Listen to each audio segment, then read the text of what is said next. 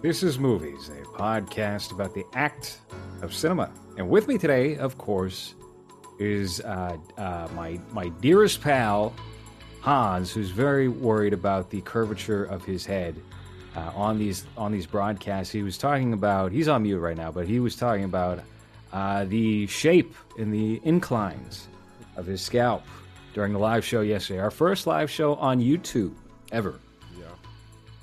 Yeah, I grew up in a country for little people. It's not that I'm that big, but I'm big for this country. So I guess I bumped my head in more things that I thought, and I didn't realize until I started lighting myself in the dark, and then just see all the bumps and little holes that I have in my skull that I didn't realize because I had hair before, and it's got me a little worried. Like those are called soccer ball. Pores, Hans. That's what those holes are called. How are we doing tonight? Are you looking forward to talking about the little girl who lives down the lane? Yeah, but before we get into that, I wanted to talk to you about that George Carlin documentary. Oh boy. Okay. Because we'll get into it. In a way, kind of like what we did with Doctor Strange, where I watched it and you didn't, right? In this case, I have no interest in watching it to begin with because I knew that Judd Apatow is either producing or directing it. And That's I know great. That He's a co-director on the movie along with some other guy. Okay. And I know that everything he touches from, 2016 on has just been garbage and full of like his politics that nobody really asked for. As the guy with the weed jokes on his movies, getting his politics now is kind of tiring, and I don't care. And I'm sure that a lot of his politics were into this, right? Because Carlin was kind of, I guess, left-leaning. I don't know if that would be considered left on nowadays, but I guess it was left when he was alive. Well, I mean, here's the thing. What do you think about Judd Apatow as just a director in general before I get into my thoughts on this documentary? Well, visually speaking, the movies are nothing special. They're very, very by the numbers. Visually speaking, when it comes to directing, I guess he got pretty good natural performances from those actors, and for some of them, he did get probably their best performances in their career.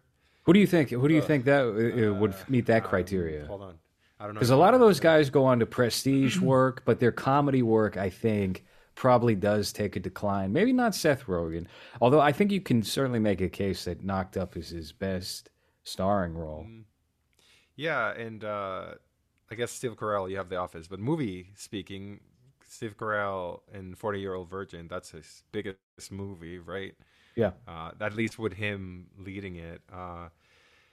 But I just, Trump ruined him, I think. Apatow, he's in that group of people that were just so outraged by Trump winning that they became something that is just not enjoyable and it's boring and predictable. So right. I figure that there was going to be some of that in this George Carlin documentary. And when I first started getting into stand-up comedy, American stand-up comedy at least, in my early 20s, I read a lot about Carlin. Like I had a couple of books, and I learned I learned a lot about like his story and his work. So I feel like I'm already familiar with what he's going to go into, and I just didn't want to get like his narrative on it. So I, no interest. Well, what can Judd Apatow himself really add to that? I mean, this is it's a 2-part documentary. He did one on God, what is the comedian's name who did was it the Larry Shandling show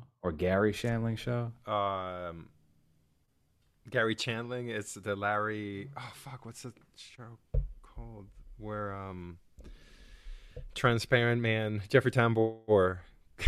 He's great on that show. Yeah, and it's a late night talk. It's a fake late night talk show, and the inner workings of that feels very like of that time. The David Letterman transition from Larry Sanders Show. The Larry Sanders Show. Okay, yeah. He did a 2-part documentary on that comedian that I thought was pretty good, and I was look, you turn on a George Carlin documentary co-directed by Judd Apatow, you got to know what to expect, and I certainly did expect that. Here's the biggest thing with it: this documentary easily could have been 100 minutes long, could have been 2 hours, and I believe it touches or briefly goes over 4 hours. It's very close to that 4 hour mark, and it's divided in two. And there's a lot of like good, insightful, touching information about like his personal life and his family life. And then it kind of falls apart in maybe the last 30 minutes or so, where it reminded me a hell of a lot of the ending of Black Klansman, where you've got, from my perception anyway, when I was in the theater watching Black Klansman, you've got yourself a pretty solid, you got 3/4 of a flick that's pretty solid given who's the director of it. Right. Mm-hmm. And then at the very last minute, they give you a montage of, oh, Trump, Proud Boys, January 6th insurrection, all this stuff with Carlin's voice narrating. It's like, all right, this is now. So it does a thing at the beginning where you have people like Colbert. And has anybody found W. Kamau Bell funny ever? He's always been the guy they've tried to like put in the conversation of comedians, where he had an FX show. It was like, we're gonna mix comedy and social issues, and we're gonna have these two things go toe to toe and see which one has the stronger argument. Because the big thing that came out of that was what, the Lindy West, Jim Norton debate, right? Which they heavily edited to make look more even than it actually was. She was actually completely just body slammed by Norton in the audience. I think the only other, I guess, kind of black person that they've pushed or tried to push as much as Kamau Bell is Trevor Noah. You know, we're trying to force people to like this guy because he's like a, I guess, multicultural or person of color comedian that, you know, tells it like it is. But yeah, Kamau Bell, he's never made me laugh, and I've seen a lot of it. Whenever I've seen a clip that's made me laugh, it's never him. You know, it's always a guest, or it's always someone else that says something funny. I feel like he's that embodiment of the left elitist that I'm laughing, but I'm laughing at you. You know, like my jokes are because I'm smarter than you. So kind of. You know, my biggest thing is just where are the fans of this guy? Because you do see people that like, you know, it's almost it's not easy to understand necessarily, but you get how someone winds up following a Trevor Noah or an Ellen DeGeneres, or just like all these basic mainstream famous person accounts, like, oh, I follow the Jimmy Fallon show on Twitter or whatever, because they're just there. Jerry O'Donnell and Jerry O'Connell, no. Yeah, O'Connell. Or like LL Cool, anybody who's just super bland, mild, but they're on a major network, so they're part of the visual image of what is like mainstream entertainment right now. Mario Lopez, yeah. Maybe, yeah, that's really slumming it. That's bottom of the barrel, like extra access Hollywood. But W. Kamau Bell doesn't have that. He had a show very briefly. They tried giving him a show on like Showtime or True TV or something, where it was very problem with a poo-y, where it's just like, I'm a whiny, kind of nerdy guy, and I have a problem, and I'm going to make jokes. For every 5 complaints I make, I'll make one half joke. That's the MO of guys like W. Kamau Bell. So he's included in this documentary along with a bunch of other people, famous faces. They have Jerry Seinfeld. I mean, they make a point of saying, you know, George Carlin currently lives on because he is frequently quote tweeted on Twitter with clips, and people use his comedy to illustrate points on either side. But then they do that. They do that at the end of the documentary. It's like Judd Apatow's like, no, I'm upset today. I'm actually mad about this January 6th thing today. And so you got we were just talking about Gavin McInnes, how he popped up in the Big Brother documentary, and it was like just a normal thing. He pops up in this one, and he's doing his Uhuru fist, and he's at some meeting or whatever. It's clearly after he's been banned from every single major platform, probably PayPal. They throw him in there. Do you think Judd Apatow is happy that his daughter is now showing her titties on Euphoria? Oh, is she? Is she on Euphoria? Yep. Oh. Yep. Not that I watched it. I just No, you just Google Judd Apatow daughter tits. no, I just Google Euphoria tits. Oh, yeah. No, but Wow, that's I dangerous know game that you're playing with all the because trans on that show. she's that's not dangerous. Oh. She's she's like an actor now, right? Like she tried to become an actor outside of her that's movies, I guess. And I guess that's what happens now if you want to be in Hollywood. You just have to like show your tits and get your ass eaten or your toe sucked and something. And it's like, you know what, this is a real actress now. You know what, she's earned her colors. We have to respect her now. You know that. Yeah, they don't resort to body doubles like some people. 12-year-old Jodie Foster, coward. That's what I say. Hey, we're gonna be talking about the little girl who lives down the lane tonight. I had to Google that because I was like, whoa, what the fuck? And I was like, did Loris just trick me into watching something I wasn't supposed to be watching? It's like, what the fuck just happened? Yeah. No, listen, it's a safe movie. This is not. What was it? Little pretty baby, little dark. What is the movie with Brooke Shields when she was like 10 years old and she gets naked? And Louis Malle directed it. Yeah, when Susan Sarandon. I think so. I haven't actually watched the movie. Yeah. I think it's Pretty Baby. Me neither. Louis Malle. The French are always very, their morality is really warped. That's why, Roman. I read an article just the other day. Roman Polanski cannot get distribution on his new movie in France, where his last movie, made in 2019, released in 2019, was a box office smash. It made $11 million in France, recouped its full budget. Do you think he could just do like a Louis C.K. thing and put it online and make enough money? I think people will be curious enough to pay $5 for it, and for Polanski, no, I don't think so. I think his audience is too old. I think his audience is like 50 to 70-year-old snobs.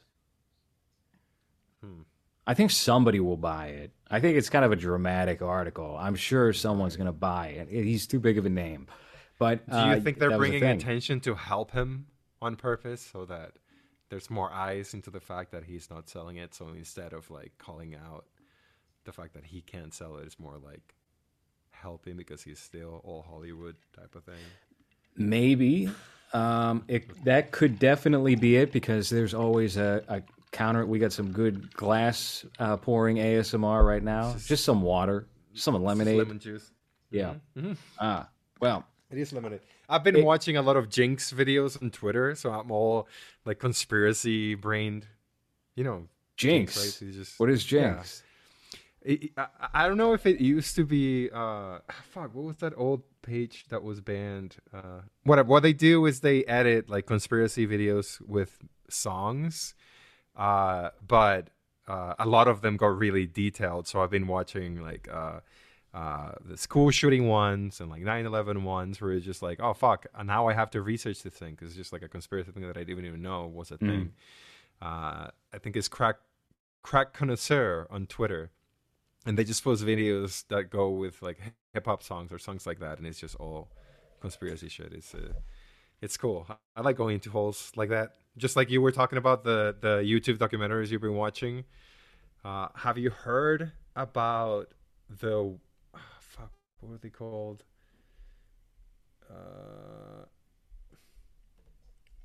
Is it the Watchers? The Finders called? The Finders, yes. That the CIA was involved, sort of. I'm only like half an hour into like a because they were training them on how to use computers, and they were like, yeah, they might be trafficking kids, but fuck it, who cares? We learned how to use a keyboard from these people. We got to show some loyalty to the Finders called.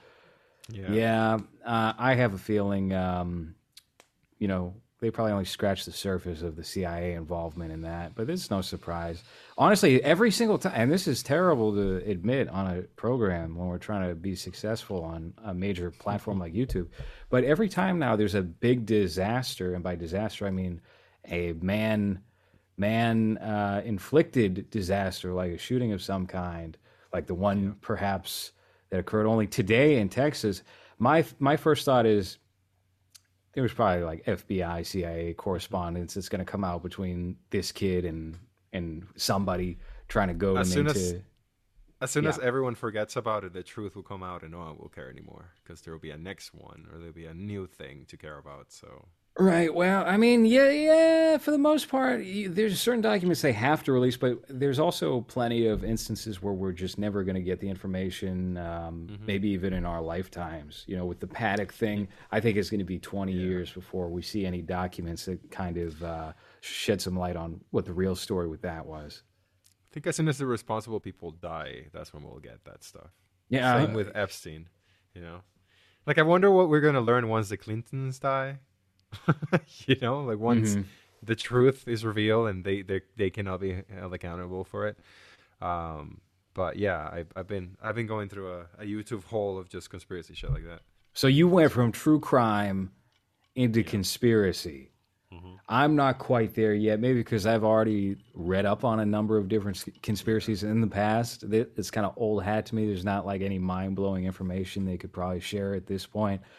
Finder's Cult is a good gateway into that to just see how nefarious the CIA is in, just what they really deal in and probably how they make a lot Allegedly. of their. I don't think it's alleged. It's documentary. It's been released. They were All right. absolutely involved in the Finders Call. They were trafficking kids. Two guys got pulled over. What did they do? They said nothing. They just handed a business card to like the police or Mhm. something, and then they figured it out that way. I don't know. Real It's like creepy Anthony stuff. Cumia, he's got that little card that you show the cops and they let you go. Yeah, yeah. What is that called? What is that card called? I That think that was just famous people Keith are like, Maresca's contact yeah, information. yeah. You give them the I don't card and the know. cops Hey, let you Red go. Bar's coming back. Are you excited about Red Nice. Bar's return? Is I think we he summoned cured him. from his disease? I don't think so. I think they just gave him some really good painkillers, maybe. Just weekend at Red Bar him.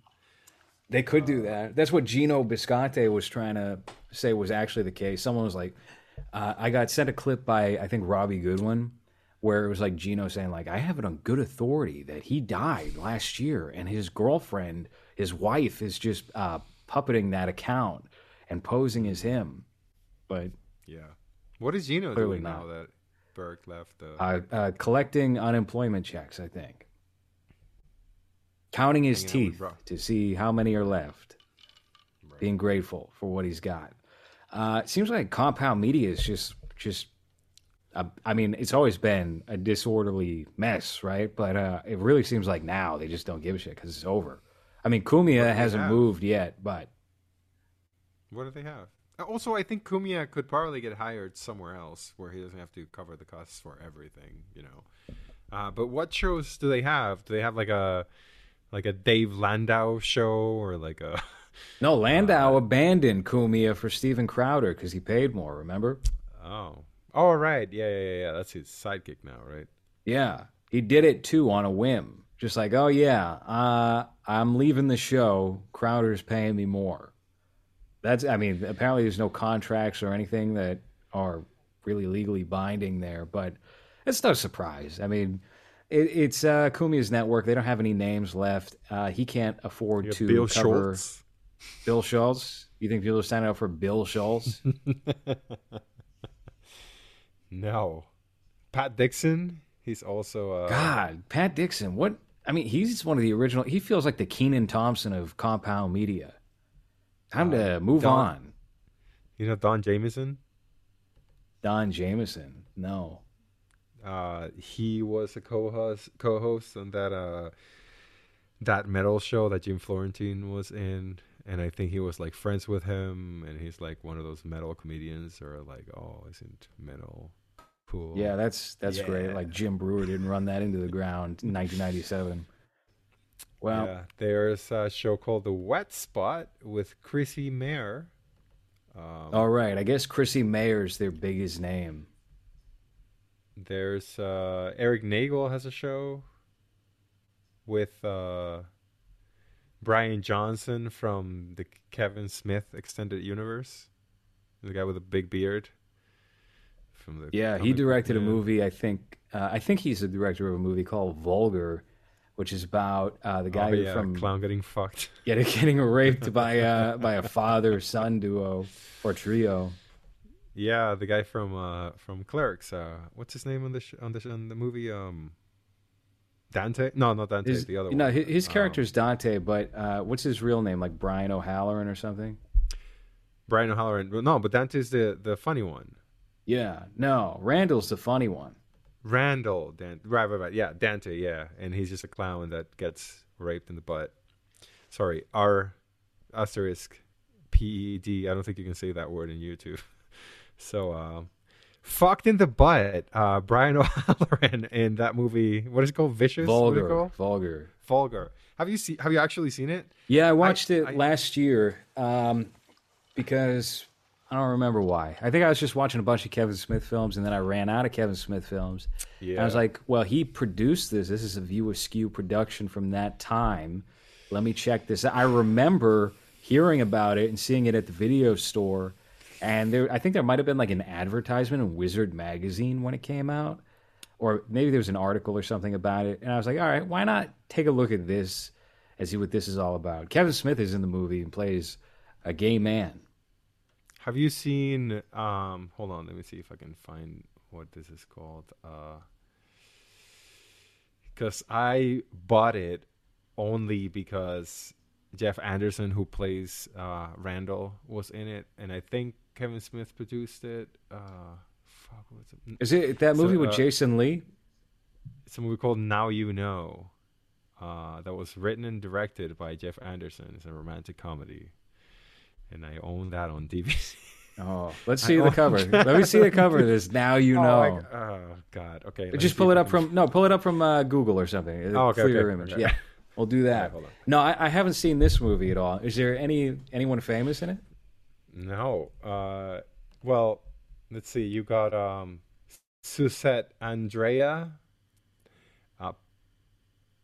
Paget Brewster. I don't know how to say her name. Paget Brewster. She sounds like she's someone. I don't know. A guy called Todd Babcock is in it. Joel Brooks. No, I think Jeff Anderson is the biggest name in it. But let me show you. Okay. So this is the movie. See, Kevin Smith presents. Oh, and this is the kid from Clerks Jeremy 2. Sisto's in it. Rashida Jones.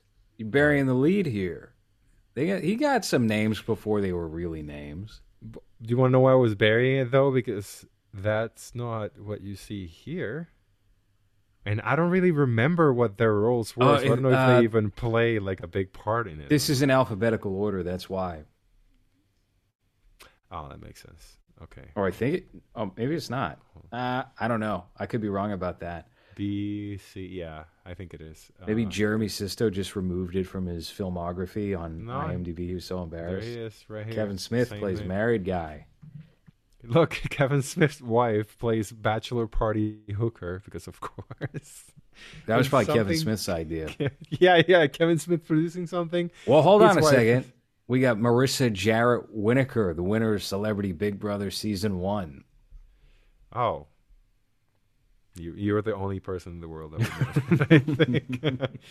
I think. Would you like me to play the trailer for this? So you can see why not? I don't think we're going to get copyright struck over it. Now You Know. I can't unless. Hold on. Was this bought by the Weinstein Company or was this self-released or something?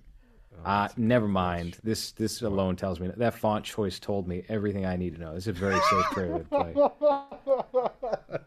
All right. Yeah, it's not very Miramax. And there's also not a. Hold on, let me see if I can find a better quality because it's 240p. It's fine. It's gonna look rough no matter what. It's all right. Hold on, no. I think we need to get the. It was from 2010. You think someone's uploaded one in 2017 and 2019, 13 years ago? Right. You're right. 2008. Let me ask you a real stupid question. Have you told everybody that the wedding's off? Every time I tell someone, they say what happened. I don't know what happened. Immediately show the two biggest stars. What the fuck is that? There's just a lot The more three to it that I don't biggest care to get into right now. What, do you think I'm gay? Carrie and I were just giving each other breast exams. She thought she felt something on one of my boobs.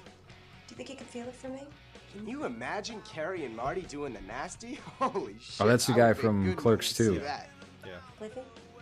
What the hell is this? Cliffy? I bet you Jeremy is out Becoming having increasingly time with appropriate for the movie tonight. Yeah. I killed the hooker. Guess we're not gonna hook up. Oh, there's Randall. Remember neckbeards like that? Where it was just at the bottom? So that So why'd she do it? it's kind of like an Abe Lincoln beard, but just the bottom, just the chin, just like that. Shaggy Rogers. Small dick. Ooh, Impact. Wish marriage on my worst. Yeah. This film has not So, yet been rated, and no one will rate it because that's $2,000 immediately out of pocket to get an MPAA rating. Oh, really? Mm-hmm. Yeah. Why did I bring this up? Reminded you a lot of The Little Girl Who Lives Down the Lane, starring Jodie Foster. Yeah. Right, because of the clown movie. Right, yeah. Because of Vulgar. That's right. Not a View Askew production. Kevin Smith did not want to produce that for Jeff Anderson, apparently. No, it just says Kevin Smith presents, but I don't think he had anything to do with it. No, he didn't. He just threw his name on it. Kevin Smith was in the Judd Apatow, George Carlin documentary, talking a little bit about Dogma. I couldn't tell if they got him right before he lost the weight or now that he's put on some of the weight again. Oh, he was an executive. It says executive producer uncredited, Kevin Smith. Uncredited. That's interesting, considering he was credited on a number of other piece of shit movies. Yeah, but on he the did cover not want too. The cover of the DVD. Yeah. Anyway, what do you think of this movie that we're talking about, where Michael Douglas is hilarious? That's not Michael. That's Martin Sheen. Martin Sheen is hilarious. Same. Kind of. Martin Sheen's role in this feels very not Martin Sheen, but also you could imagine it's Martin Sheen. And that's why Charlie Sheen is the way he is. You know. Mm-hmm. There's an interesting setup and backstory with that character where his mother apparently set him up with a hooker or a stripper or something to marry him so he would appear normal. Yeah. He's just He constantly likes children. dragging children into the bushes and they can't lock him up or something. I don't know. It's very small town, very Maine, very... it feels a bit like a TV movie, feels a bit like a soap opera sometimes. An episode of something. Yeah. Yeah, it kind of had like a Dark Shadows sort of vibe to me, especially since they're using essentially one location. You're always in that house, and you're with this one character, and guests are coming and going like a sitcom. You know, people just barge in. This is The Little Girl Who Lives Down the Lane. What is the year on this? 1976. Hold on. I believe it's 1976. Same year as Taxi Driver. So, two big moments for Jodie Foster. Although nobody really knows about this movie. It's weird because for what it is, I thought it was really enjoyable. I was never 76. I was never bored. Even though I figured out what was happening within the first 5 minutes, you know, whenever she keeps being kind of sketchy about her dad, I was like, oh, he's dead, you know, immediately. But the way she interacted with everyone and every character that shows up is kind of interesting and engaging in their own different way. But it did feel very much like either a TV movie or like an episode of an old soap that you would watch, I guess, with your grandma or something. But because of that thing that you just said, there's one location, people just moving around the house. I think the only time where we see anything that happens outside the house is with either Jodie Foster is going around town doing errands, or when Martin Sheen gets kicked out of the house by the crippled guy with the sword, right? Everything else besides that happens inside of the house, so it feels very much like Horace and Pete, you know, very, very soapy like that. But I thought she was great. I thought she was really good. I don't think I've seen many of her performances as a kid, but she was very believable and very like spunky when she needed to in this role, I think. Yeah, this movie definitely shows more range to Jodie Foster and is, I think, a more impressive acting performance than what she wound up doing in Taxi Driver, which didn't really call for a whole lot. Just be a child prostitute, seem like you're drugged up for this scene, seem like you're kind of an indifferent New Yorker, just a 40-year-old woman living in a 12-year-old girl's body. In this one, everyone is performing really well, and that is something that I think elevates it away from the TV movie of the week nature of this film is you do have Jodie Foster giving a very good performance, especially for a child actor. Very good performance. Martin Sheen's giving a good performance. Alexis Smith, who plays his mother, is also, and the realtor who wants to do away with the house. Annoying. She's so annoying. I hate her. Yeah. She's so Jewish, too. It's like, Jesus fucking Christ. We get it. You're Jewish. Fuck. Everything that came out of her mouth was like, oh, fucking all right. But yeah, she was, I guess that's the role she was supposed to play, right? The like an overbearing mother. Yeah. So she's the landlady. She does very well. And then you also have Scott Jacoby and Mort Schumann. Speaking of, well, they play Italians in this movie. One the boy, her boyfriend, and they meet under strange circumstance. I can't move past the most Jewish name I have ever read in my life. Mort Schumann. Jesus Christ! All right, sorry. I didn't even look this up before, so that just really hit me like a fucking punch in the gut. Mort Schumann. I couldn't. Yeah. Anyway. Yeah, well, he plays a very like Puerto Rican seeming Italian cop in this movie named what is it? Migliori. Yeah. Miglioriti. Miglioriti. Yeah, and that's the uncle of the Mario character who's a cripple and just appears midway through the movie. What's that? That's Mario Podesta is the character. Oh yes, yeah. What an unfortunate yet fitting last name, huh? Mm-hmm.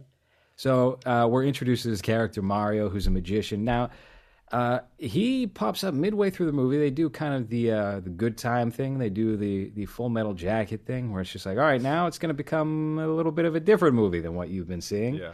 And I think that's probably necessary, and it works out well. So in the first half, you're introduced to the Jodie Foster character, and she's a girl who's living on her own in a big house in a small town in Maine. And she's getting harassed by the realtor, the landlady of the house that she's living in, who is played by Alexis Smith. Miss Hallett is her name, and her son, the creepy son, is Frank Hallett, he has children of his own. We're introduced to him, I believe, first, right? He pops by on Halloween and says, "Oh, I'm a friend of your father's." Just barges in. "Oh, my children will be here any moment now." And it's just being a big-time creep. Just, you know what this movie really reminded me of was Shut-In. Especially with the Martin Sheen, Frank Hallett character, where it's like, oh, he's a creepy, bad pedophile guy. He's the worst guy you can imagine. But he doesn't get to show that he's the worst guy you can imagine, right? He never steps over the line necessarily. I mean, he does in like a socially impolite way. And it's like clear he's a creep and a pervert. But you never get to see him like cranking it up to something where you feel like he deserves the fate that he winds up getting. And that was the same case with Shut-In, where Vincent Gallows is a 60-year-old man who hasn't washed his hair in 2 weeks, and he's in a cool 90s Gucci tracksuit. And he's, he just trusts us. He's the molester. And he didn't actually do anything. He gets lit on fire for coming back to get some money. That's about it. You hear a lot about it. You hear a lot about people. I mean, I guess the 5 characters we have in this movie, if you don't count anyone in the bank, which is just one scene, we have 5 main characters, let's say, or at least characters that appear more than once. And everyone tells you about how creepy this guy is, but everything he does is like, yeah, I mean, it is creepy, but it's nothing that, like you said, steps over the line or anything that gives you the idea that he would do that. And I feel like the roughest thing he does is probably just being an asshole to that cripple boy, and that's it, because everything he tells Jodie Foster is like, it's like he's trying to get with her, sort of, but it's he definitely awkward. Is. He's very self-aware, though. It's very like he knows that he's old, so he's like, I know, like he knows that he's gonna come off as creepy, but at the same time, he kind of like weirdly compliments her while shitting on her. It's very he's negging her like any pickup artist would. Pickup artist, that's what I was. Yeah, he's doing like the pickup artist thing to a fucking 13-year-old, which is all right. Martin Sheen. That's a one of the few choice. One of the few villainous turns we see from Martin Sheen on film, in line in the same tier as Spawn. 30 years after this, 25 years after this, right? 20 years maybe after this. He was in Spawn? He's the bad guy. He plays Jason Wynn in Spawn. He's the bad guy. Oh. Yeah, I know it's such a talented stacked cast, you just forget he's in Spawn. Yeah. Reminds me of what's his name on Mario Brothers? Bob Hoskins, Dennis Hopper. No, the Leguizamo. Dennis Hopper, yeah. Yeah. Hopper, yeah. Which is like, oh, I thought you were supposed to be a respected actor. What is that on your head? that is a terrible thing on your head. Yeah. But yeah, it happens. And that could just be a thing of the 70s, though, because, you know, they're very, very tame. You know, society wasn't used to anything, I guess, R or more than R rated.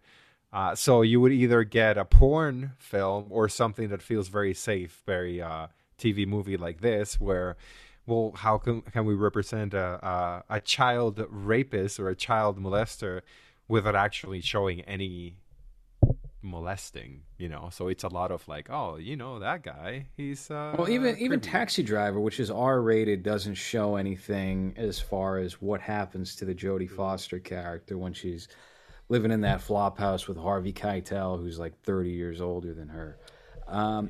When I saw Martin Sheen in this movie and he had like the berries and cream style haircut that he has, I was like, damn, he looks so young here. How old is he? He must be like 20 years old. Oh no, he's 36 years old. Oof. Yeah. Yeah. So that's old. That's so old. Yeah. Well, think about it. I mean, he's had a long, illustrious career, and this is just the start of it, really. I mean, he's got Apocalypse Now, which he probably goes on to shoot a year or two after this movie comes out. Yeah. And that's really what... And he doesn't make it until he's almost 40 years old. He was probably doing Westerns and shit before that. Right. Before this movie, you mean? Let's see. Let's take a look. What was he up to? What was he actually doing in the 1960s and 70s? Because he clearly didn't start his acting career with this movie. But then again, J.K. Simmons just popped out of nowhere like 45 in the early 90s, so maybe. What we got? I'm going to say Andy Griffith Show's in there. I'm going to say Bonanza's in there. I'm going to say Hawaii Five-0 is in there. Nope. Flipper. All right. Hawk, Flipper. There's one. The Catholic Hour playing young man. Mission Impossible. NYPD. Hawaii Five-0. All right, that's one. 2 episodes. That's 2 different characters. That's funny. Sorry, I should have zoomed in before. Yeah, I was like squinting my eyes there, leaning forward.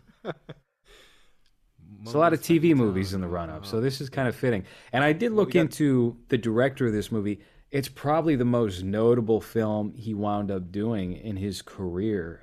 The rest are all TV movies and very low-key theatrical releases. Okay, so I think... Okay, Catch-22. I was looking for like his first, main build movie. Okay, this is not the one. Pick Up on 101. Is he even the poster? Oh, Jesus Christ. All right. No drums. Yeah, let's zoom into the 200 by 200 poster that's on IMDb. Have you heard of this? Because he is main, or at least top billing here, right? But I've never heard of. I guess that's him, right? Very young. $39.95 was a copy of. Well, now it's $14.99, so that's you can get it for cheaper. That's good. Have you heard of this? No, I've never heard of this once. Okay, let's see. NYPD, Lancer. Then came Bronson. Is that 69? Holy shit. All right. Ironside, Hawaii Five-0. There it is. The Cliff, The Interns, Montserrat. So he's doing nothing but TV work up until No Drums, No Bugles. And he goes back to TV movies a bit. Mannix? No, I still don't see anything like really especially notable here for him. Yeah. Like what would have gotten? Ooh, oh right, he did do an episode of Columbo with Vincent Price, I believe, was in that, and I think he kills Vincent Price, and he's the villain of the episode. There he is. It's a good episode too. I mean, he looks the same as he looks in his entire career. I don't think he ages that much. No, he doesn't. Sorry. Let's go here. We might be doing some Columbo. Oh, Badlands, of course. Badlands is like the first movie that puts him on the map. Have you ever seen Badlands? Terrence Malick's debut. It's him. It's Sissy Spacek. And if you've seen True Romance, Tarantino's heavily inspired by this movie. They straight up steal the theme song to it and reuse it in that. No. Do you think that merits an episode? Probably not, right? Badlands? I have the Criterion Blu-ray of it. We could cover it. I don't have a strong opinion about it, though, personally. After that, you have When the Line Goes Through, which I've never heard of. No, haven't heard of that either. That's another one lost to time. Another is that creepy him? Martin Sheen appearance. Jesus Christ. It's like a weird, like, romantic novel cover. Also by Clyde Ware. And the cover looks the exact same of the war one that you showed. And it also says starring Martin Sheen in the exact same place. It looks like the exact cover. Oh, was $59.95. Now $9.95. They had to get that movie off their hands. No one was buying. What a bargain! Yeah. So it was that after Badlands, and then you get the little girl. Well, Legend of Earl Durand. Don't know what that is, but then you get Little Girl That Lives on the Lane. So it was very early before Apocalypse Now. What is this taxi thing? He plays the taxi driver. Oh. In Taxi! Exclamation point! Do you like there's a typo on the IMDb? Nice. All right. Yeah, and then we get this movie where I guess he shows a bit of range, really, where he's kind of psychopathic to a point, you know, because he gets kind of Jokerish a little bit, where he goes from like friendly to like angry and to like I'm gonna really hurt you, but I'm not gonna show any of that. Actually, I'm just gonna tell you that I can't do things. I think you could definitely pair this up in a double feature with Shut In. And it would feel tonally on point. Shut In just kind of feels like an updated version, even if the plot's different. The general like mechanics of the movie feel the exact same, especially with like how little characters there are in both of the films. How it's like a rotating assortment of bad guy 1, bad guy 2 being dispatched of. How do you feel about the fact that everyone was just kind of monologuing towards Jodie Foster that would barely react? This show is brought to you by Surfshark VPN. Surfshark VPN allows you to surf the dark net, the dark web, the deep web, I don't even know what the fuck people are calling it these days, anonymously and at a very inexpensive price. If you go sign up at surfshark.deals/low-res right now, you're going to get 83% off your Surfshark VPN. A lot of people are signing up for NordVPN. It's just a name recognition. It's like, oh, well, you know, Coca-Cola is so popular. Well, who could ever compete with Coca-Cola? How about Pepsi?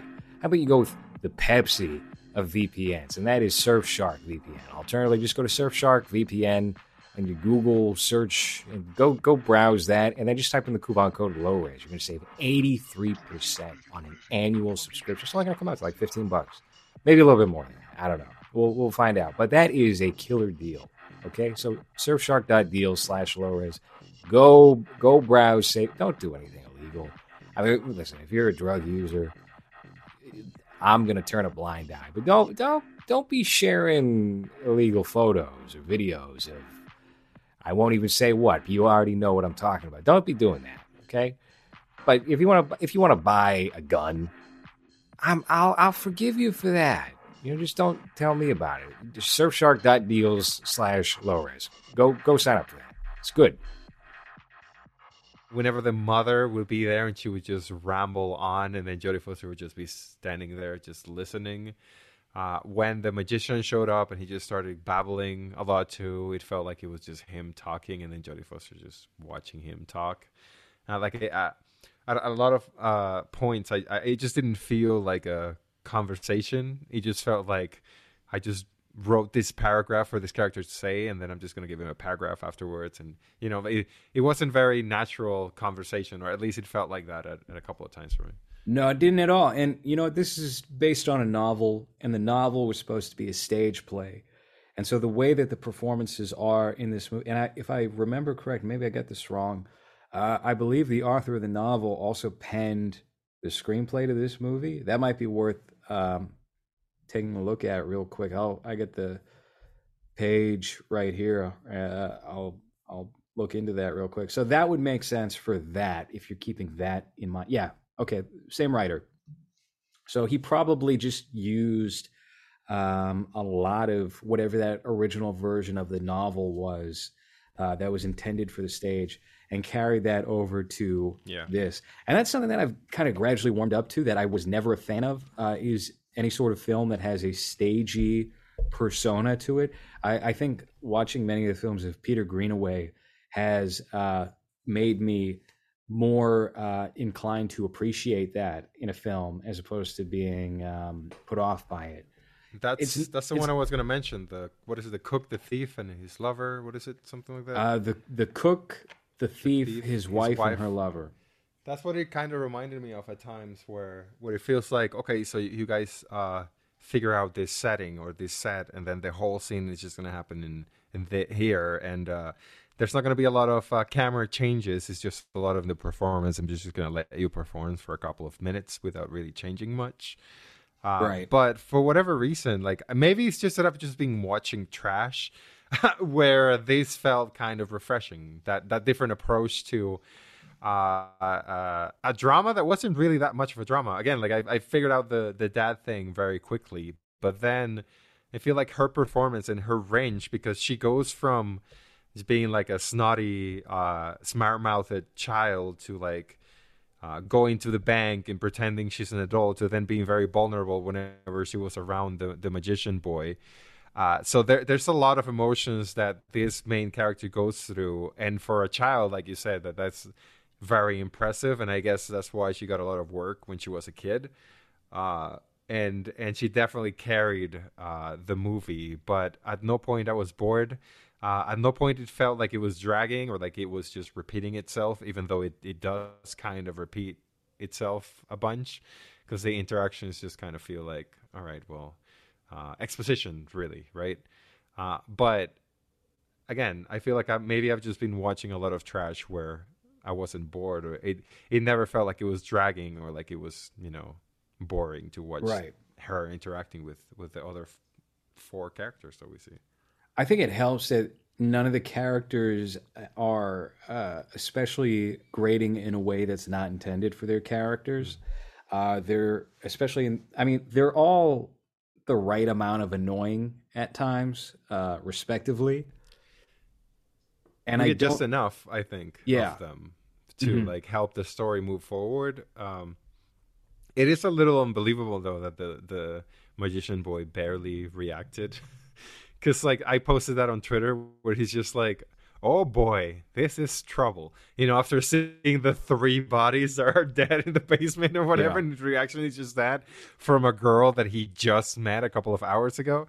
But in that world, for whatever reason, it kind of just made sense, that there's really not really repercussions or anything after those things. So, right. So here's the thing weirdly. we kind of glossed over, because if you haven't seen this movie, then you don't even really know what we're talking about here. Right. Jodie Foster, aside from being just like a kid who's living in a house by herself that her father purchased. So her father, it's heavily implied, strongly implied, he committed suicide, right? It's almost a slam dunk. He committed suicide because he walked off and he's dead. All right. Father's dead. Yeah. And he set up her life for the next 3 years, financially and with everything around the house. And so they escaped her mother, who's apparently like a lunatic, just an unstable, terrible woman, and said, "Hey, if your mom ever shows up, put this in her tea. It'll make her normal." Right? Said something like that. And it turned out it was a cyanide pill. Fentanyl. Yeah. Right. Well, that'd be a treat. That'd be a much different outcome there. So Jodie Foster does that, accidentally kills her mother because her father's just a selfish piece of shit. And then she's got to go hide her mom in the basement, right? Her cadaver, yeah. Her cadaver. And what she learned how to, I think there's a line that Mario, the boy who winds up falling for her, says something along the lines of, "How did you get her to look that way?" And it was like she embalmed her or something. He says, "I thought bodies," and then Jodie Foster goes, "Decompose." Yeah, but there's also chemicals that you can get so that doesn't happen, or something like that. But there's also the part where the dad is sick, right? And the reason why they move into this small town or whatever is because he wants her to be in a safe place for the next couple of years while he gets sicker and dies. So the dad is also dead from a sickness that we don't really know what it is. It's just something that no one can cure. That's which right. In the 70s could probably be like, I don't know, strep throat or something very that's simple much like more that. generous. They just don't have medicine. I was thinking he probably went downtown and sucked off like a male prostitute, and then that was the end of him, you know? Then he got gay cancer, as they called it back in the day. Before AIDS, yeah. So she had those two bodies down there, and then Jewish landlord lady gets killed, or kills herself, right? Because she accidentally. So she's trying to get into the basement because she suspects something's up, and she's like, "I want my mason jars," even though the mason jars are out and about, right? And she's just nosing around, not minding her own business. And then she goes into the basement, sees the body, freaks out, tries to lift it up. The lid to it slams her head, and she's dead. That's a wrap on the realtor, Miss Hallett. Now Jodie Foster's like, all right, well, now I got two bodies on my hands. I can't let anyone find out. I'll just leave them in the basement. Her reaction was funny because she was just like, oh, shucks. You know, it's very early 80s, 70s, just like, I guess I'm going to have to hide her body too. You know, there's no stress, no nothing on her face. Well, listen, like, if you already killed your own mother and she's hidden downstairs, I mean, this is kind of a relief, isn't it? Now you don't have to deal with the consequence of it. You already killed your own mother, accidental or not. This is not going to be as big of a deal, especially if this one was going to cause some problems for you. Well, fuck it. Who cares? All right, that's done. It also shows you how easy it would be in the 70s to just murder someone and get away with it. Like, if you just literally move to the next town, like, no one's going to be able to find you or get you or anything. Just, you know. That's right. I'm a serial killer. Now I live in the East Coast instead of the West Coast where I'm from, and I'll just leave the rest. I mean, you can still more or less do that. Just don't get yourself caught on video and then say the wrong thing when you're brought into questioning. I've seen plenty. Listen, I've watched plenty of true crimes where they even have like a very shady video of somebody who looks extremely like the culprit, but they can't do anything about it. So you can still do that. Where people get tripped up is they go in for questioning and they say the wrong thing. They don't get their attorney, and then they fuck think the themselves. cop is their friend. They think the cop is there to help them, and it's just. It's either they think the cop is on their side, or they can outsmart the cop without the attorney present. And here's the lesson you always learn is just speaking is the wrong move. You want to not speak. So if you're someone who's killed anyone and you're hiding that and you get caught and you're listening to this show, don't say anything without your attorney speaking on your behalf for most of it. The cops are never your friends. And all you have. And it's funny when you watch shows like the First 48, I think it is, whenever a culprit says, I want my lawyer, the detectives leave the room and they're always like, fuck, because they're not going to be able to get the truth out of them. And that's all you need to do. Just fucking shut your mouth. The cops are not there to help you at all. They're probably going to try to make you slip, even if you didn't do it, and get you on whatever, so that, you know, there's an arrest there, and they're heroes now. They can turn "I need a coffee" into "I did it." So just be aware of that. Shut up. Just shut up. Ghosts are not your friend ever. I didn't know that Martin Sheen. Michael Sheen played. Sorry, Martin. Yeah, who's Michael Sheen? Michael Sheen's an English actor. Oh, right, from was he in Frost Nixon? Right. I think he played Frost. What is that? What is that show? Science of Sex or something? That Cinemax show he did with that girl, Masters of Sex, right? Something like that. He played JFK, yeah. Martin Sheen. Do you know that? Have you seen that in a 3-episode miniseries where he plays John F. Kennedy? No, I have not seen that. From '83. I probably never will. So Scott Jacoby plays Mario. Hold on. Yes. Kevin Conroy plays Ted Kennedy. Isn't Kevin Conroy the rock-faced Batman? That's right, yeah. You know what? Wow. He's not a terrible choice for that. He has a similar look to Robert Kennedy. Ted Kennedy. Oh, never mind. That's a bad choice. Ted Kennedy's got a big, wide marshmallow head. He's not fat enough, yeah. That's, Did you know that Kevin Conroy was gay? No.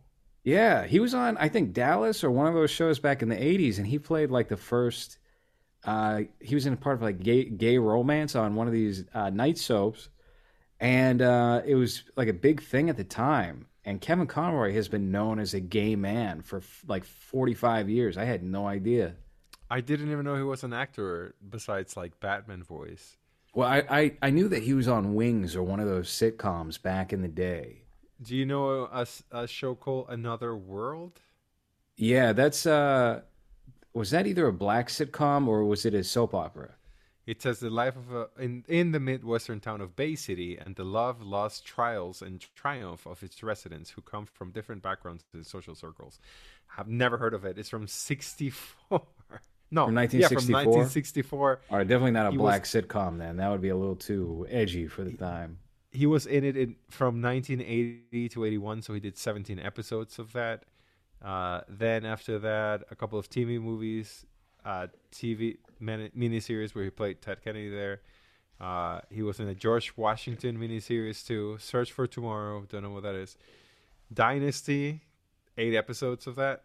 Dynasty is what I was thinking of. All right, take a look it up on YouTube real quick. Dynasty Kevin Conroy. There's some like weird, I guess maybe not weird is the way to put it, but there's a gay romance in a scene with him and another actor, and you can tell the other actor did not want to kiss him because he like goes in for it and doesn't quite fit his liking. Yes, yeah, this is it. Get this and this. You can forget this whole clause. Why? I want to know exactly why. Because for one thing, oil spills mean fire and explosion. And their effect on wildlife. Wait a minute. We have provided the best possible protection against oil spill. Well, best possible is not good enough for me, and it's not good enough for the people that I work with. Oh, the acting. Oh, wow, he looks human. You know that? Well, the mold did not overwhelm his face at that point. Because there can't be one. He doesn't look like a head with... Open your mind. Those reports don't do anything for you. Fine. Take a look at these. These will prove to you finally that... Uh-oh. That I want to suck your dick. What the fuck?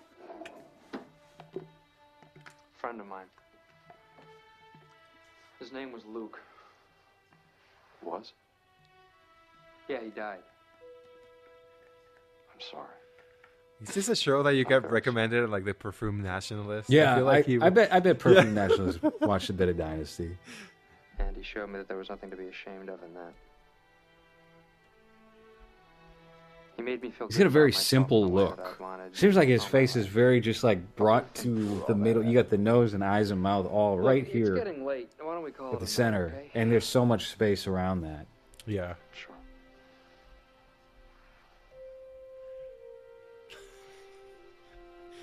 That sigh. I'm going to tell you exactly what that sigh was. It was him remembering that he has to kiss Kevin Conroy now. Look at it. Hold on. Wait. Right there. Here we go. Here Take we go. 4. Let's try not to laugh this time. We've talked about choices and decisions. I've come to one decision. Oh, God. I know how I feel about you.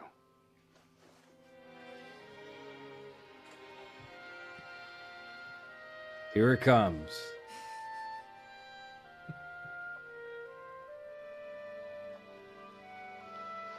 Oh! What yeah. the fuck? Ooh, fake out. They couldn't commit to it. So they went for the hug. Gave him a friend hug. They fucking got me then. I thought... That was a big old cock tease back in the day. You really thought he was going to kiss him on American television, on family TV? Get real. I think... What are you doing here, Carrington? You damned liar! Wow, he slapped him. Is that what you do? Damn. When you go fight a guy that you're... I'm very angry at you, so I'm going to go open hand slap you. Damn. Now they're wrestling. That's how fights occur, is you jump around and in an empty gym. Shoulder. Yeah. That kind of looks like a Star Trek set if you remove all the exercise machines. The music is also very Star Trek. It is. What is fucking happening here? This is just like the fight coordinator was a gay wrestling team member, and this is him living out his fantasy. Here we go.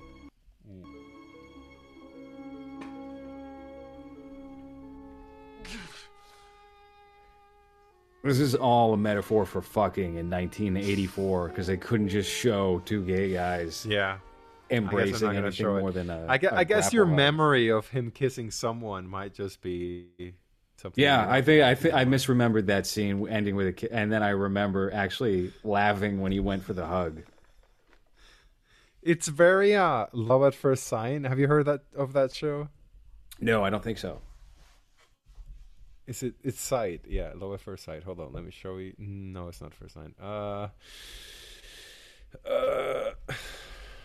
Hold on. Because I remember there was a show called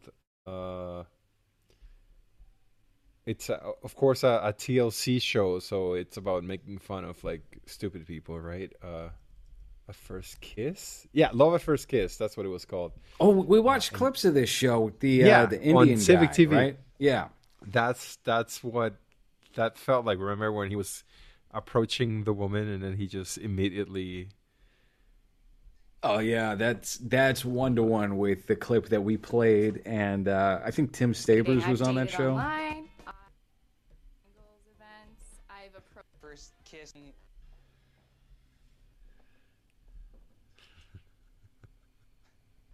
Yeah, this is Kevin Conroy. That's the other hunk in the scene. Hello. Hey. How's it going? Good. How are you? Good. What's your name? Emily. I'm Josh. Hi.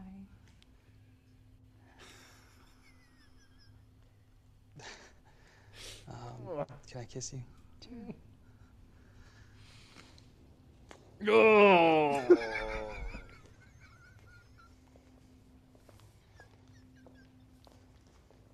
Oh, it's so painful. Is that all?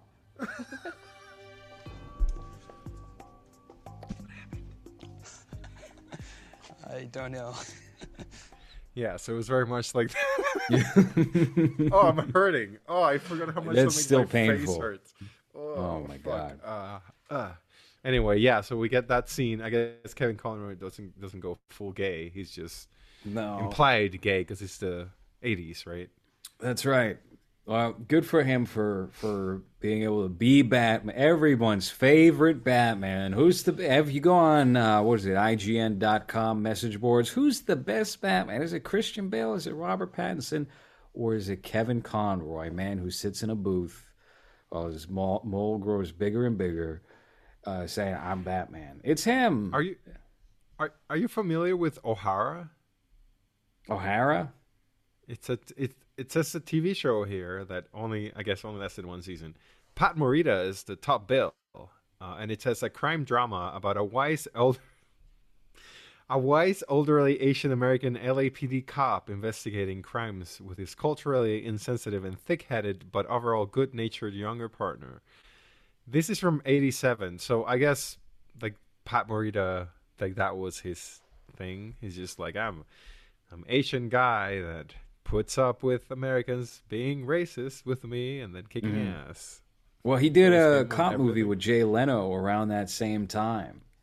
That they like adding to HBO Max and IMDb, or Phoebe now is how IMDb's streaming service is rebranded. That was a good idea. What? Is calling it Phoebe. Phoebe. Like the girl from Friends? No, not Phoebe. Phoebe. Almost like Fifi, but Phoebe. So that's where Thomas Jane's doing an Australian Western now, and where they're promoting. So like IMDb has a streaming. Okay. They've had one for a while. They had all the episodes of Columbo on there for a second. It's not bad, but that new name is really horrendous. What about the original programming? Is it very like Apple TV looking? Because that's what I'm imagining. Very like, this is not a real show. It's more like a lower grade Paramount Plus. Oh, yeah, it ain't. It's not very good. So just safe. So that's like getting like the Hallmark streaming service. You're just gonna watch. No, not necessarily. I mean, no, it's just lower quality. It feels like A&E original scripted programming, you know. It's got that kind of vibe to it. I don't know. It's all new. They seem to be looking to branch out. Maybe it'll get better. But let's quickly finish up Little Girl Who Lives Down the Lane. Right. So we're introduced to the character of Mario, who's a magician, and it's kind of he's kind of introduced haphazardly, just at the middle of the film. Like he's like, wait a minute, is that Miss Hallett's car? And then Jodie Foster is like, oh yeah, she let my dad borrow it. And he's like, nah. Well, she's trying to start it, right? But she's 13, so she has no idea how to start a car in this. That's right. Early or 80s. And then he's riding his bike. He's going to a party, frat party, where he's going to do his magic. Where I'm assuming he's just going to get made fun of, right? Yeah, they're going to rape him. They're just going to laugh at him and bend him over and rape him, probably. So yeah, he's a magician. He's dressed like a classic magician. Yeah. Yeah, like one of those anime magicians. You know, who's the guy on Sailor Moon? That guy. That's exactly who I was thinking of. I don't know names. But that guy. He drives past her house on his bike and then turns around once he hears that it's a woman trying to turn on a car. So I'm gonna need to help her.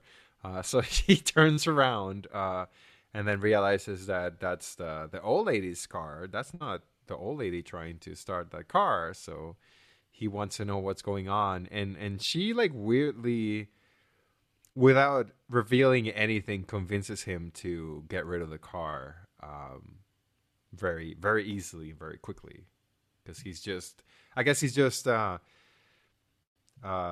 impressed by the fact that there's a female that wants to talk to him. So yes, that's 100% it. He's a 15-year-old boy or so. He's a little bit older than her. He's a gimp. You know, and he's got a girl who's willing to be friends with him. Hold on. Did you laugh when he explained why he's a gimp? Because can you refresh my memory on that? Yeah, he's got like a bunch of brothers, so his mom forgot to get him a polio vaccine, so she didn't. And that was all right. I guess that's a good history for a fucking villain. You know, my mom hates me, so now I have wonky legs because I didn't get a polio vaccine. That's a very mid 20th century reasoning for having messed up legs. You know what? On the cover of the novel, in two variations, he looks like a rather sinister character. Do you want to pull up the novel's cover, the paperback and hardcover? He's a pretty likable character, and he's related to the police officer of the film, played by Mort Schumann, Officer Ron Miglioriti, who comes by every so often. He feels like a guest star on Taxi or one of these like mid-'80s shows. Which he just pops in. This one is a good example. The one that you have up that I used for the thumbnail art here. He looks very like an evil Disney cat or something, or the anonymous. What's his name? Mask. Guy Fawkes. Right. She looks sinister too. I mean, I guess she's a killer, right? But she's got pretty just reasoning. This is very misleading cover because there's no blood in the movie at all. I feel like this is more like it's a PG movie. It's like a spit on your grave type of cover for a movie that doesn't show any of whatever this cover seems to imply. Ask her no questions, and what does it say? And nobody dies. That kind of paints her to be like a Dexter kind of character. Yeah, and I mean, I guess she's responsible for her mom's death, but besides that, yeah, maybe. I wouldn't say she is if she's just following her father's orders and she doesn't know what the deal is. Although we're taking her word for it. By the end of it, she's just like unflinching, literally unflinching in being able to kill. So the Mario character is introduced and he kind of helps her cover up the murders a little bit. He doesn't get too deep into it, although he does have he gets cold feet at a certain point, and it seems like, all right, now I'm out. Yeah, he's like a typical 80s actor kid. Like you would see him in not Weird Science, but like Once Bitten. This guy would be like a background character or something. Right, like C type 80s movies. Mm-hmm. He's got a bit of a like a young Matthew Modine look to him. And he hasn't done really anything since. He disappeared from acting probably when he was in his 20s. That happens a lot with 80s movies, right? The more that I watch older movies, I guess they just, I don't know if they maybe see what the machine is and it's like, it's really not worth putting up with all this shit, to be an actor. And they end up, I don't know, being like lawyers or some shit. Yeah, that that happened to Shelby from Friday the 13th Part 3, who gives Jason his mask. He goes on to become a very successful New Jersey attorney. Which is probably the better choice there. Well, if you look at what they've done to Millie Bobby Brown, right, who looks like 45 even though she's like 18, you're kind of like, I don't know, is it worth, the fame and millions and all that? Is it really worth everything they put you through? I don't know. Especially since in the case with a lot of these kids, it wasn't a choice to begin with. Like Jodie Foster, for example, was acting before she probably had the ability to have interest in acting as its own thing. Well, she was 14 in this, right? Something like that. I believe she was younger than that when they were filming it, but I know from just like a random factoid that she started doing commercials at like 2 or something. So her parents picked one path and one path only for her. And there's plenty of kids that are like that. So, yeah. What did you think of this Mario character? Did you have any thoughts on his function in the story? You know what I did think, though, is when he appears as her father and they gave him some like facial prosthetic. I thought that looked pretty good for the time and for him being a very young man. So it's very Mass State Lottery. Yeah. Well, hey, let's slow down on the spoilers there. The movie's it's not out yet. Yeah, I thought that was a really, really funny scene because it's the first time that anyone calls her out on her bluff, and the fact that it actually worked out, like if she had planned it before. The masks look real too, especially when you think about a movie from 76, right? Yeah. He. I mean, I'm sure that if the shot was probably closer to him, maybe we would see, everything that's wrong with the mask. But for what it was, and from like the mid shot that we got, he worked really well. And when it happened, it was kind of like, oh, I wonder who's playing that character, because it wasn't the first time in this movie when I was trying to figure out, okay, so are we hearing her narrative or are we seeing her narrative? Because it kind of feels like at times it kind of feels like we don't know if our narrative or our main character is telling the truth. And I feel like this point was kind of like that, where we don't know if we're getting into her mind state of her telling us the story of if this actually happened. And then you get the reveal of, he's actually wearing a mask, and he does a really good job at sounding like an older man, I guess. But Right. But yeah, it was a nice reveal, because once it happened, you're just like, oh fuck, who is, because the kid said he was going home, right? I think on the scene, Yeah, he said he was before. out. He was done. Yeah. He was done trying to help her cover up the murders or the deaths. And then he rather. just shows up wearing a robe and a cigar, I think, right, or a pipe. What's it? Yeah.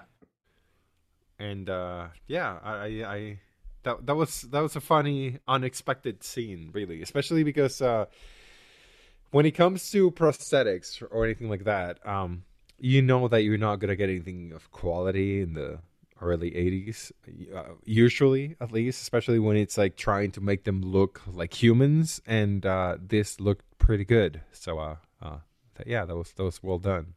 I think it's very hit and miss in the 70s, because you do have some great examples that I think still hold up, and this is maybe one of them. Another obvious go-to is Max von Sydow in The Exorcist, where he looks like he's a 70-year-old man, even though he's only like 38 or 40 or something in that movie. It seemed like they really, when you got somebody who knew what they were doing, they could do it very well and in a way that made it last on film, as opposed to a lot of what you would see in the subsequent decades. I think there's something to be said about keeping it simple, but at the same time, having a full face prosthetic here and having it thin enough so that he's able to emote really worked out in the favor of it, and didn't make it feel unrealistic that the cop, his own uncle, would believe that that's an older man. Yeah.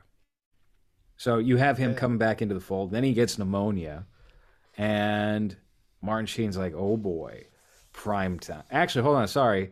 We're skipping over the fact that the gerbil gets a pretty miserable day. He gets a cigarette put out in him and then tossed into the fire, and that gerbil does not blink or flinch when the cigarette hits his head, which lets you know everything you need to know. Well, there's a very slow zoom in that happens when he's holding the hamster, right?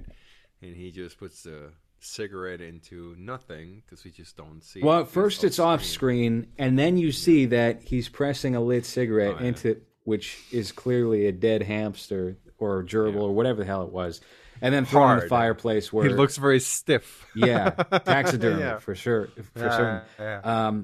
And then it's thrown into the fireplace, and then they just kind of act like nothing happened. Yeah. That was the one point where I was like, it's a little, you're losing me a little bit here, because the girl, I mean, granted, she killed her mother, so anything after that, all bets are off, right? She could respond in any given way, and it's understandable to a degree. With Mario, he's got a little bit of pushback to him, and then he does get him out of the house. He doesn't just like, well, I guess I got cucked by the pedophile today. I guess I gotta go. No, he's got a defense. I don't know about that, though, because the only thing that we're shown that she cares about is that little hamster, right? So once the hamster gets killed very quickly and very like ruthlessly by this child molester, her reaction is very low key. You know, you would expect that someone that has no one else in her life besides the hamster, which is why I'm assuming she loves the thing so much. Once that gets killed, I was expecting like a bigger reaction, and she just kind of like, oh, well, that kind of sucks. But she doesn't give a big reaction to anything at any point. Right. Even when Miss Hallett dies, she's just kind of like, oh, damn. You know, we talked about that. And certainly toward the end, when she's like committing a conscious act of killing, she's not responsive at all. It's kind of her character's MO. With Mario, he seems more emotional, but then he tries to go back to jovial and realizes that's not going to work for him.